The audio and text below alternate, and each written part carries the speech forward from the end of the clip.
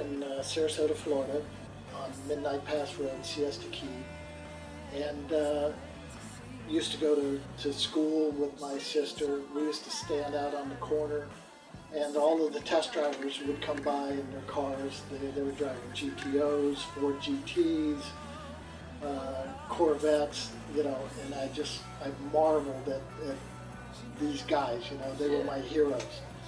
And, you know, I went to school with the kids that their father ran the test base, so I got to know the family. So anyway, I always wanted to be a test driver.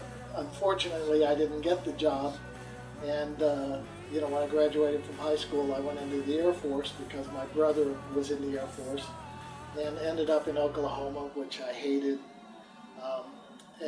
So I basically went through my basic training. I became a jet fighter mechanic, 1 and 2 engine jet fighter mechanic, crew chief, so I could actually taxi the jets and stuff like this, F-100s, F-102s. And then, you know, when I just finished my training, I had my orders to go to Germany, and then later on to Vietnam. I got a message that my father had passed away in a boating accident. So, you know, I called home, and sure enough, you know, him and two other persons on the boat were missing, presumed dead. And so I got out on a hardship discharge to support my mom and sister.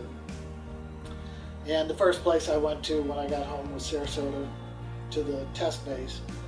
And they had heard what happened with my dad and everything else, so they said, Richie, you know, you got the job. You know, being a test driver, you get to drive boats 8 hours a day, jump islands, jump ramps, try to break them. So I got paid to break boats. I mean, what a great job for a 19-year-old kid.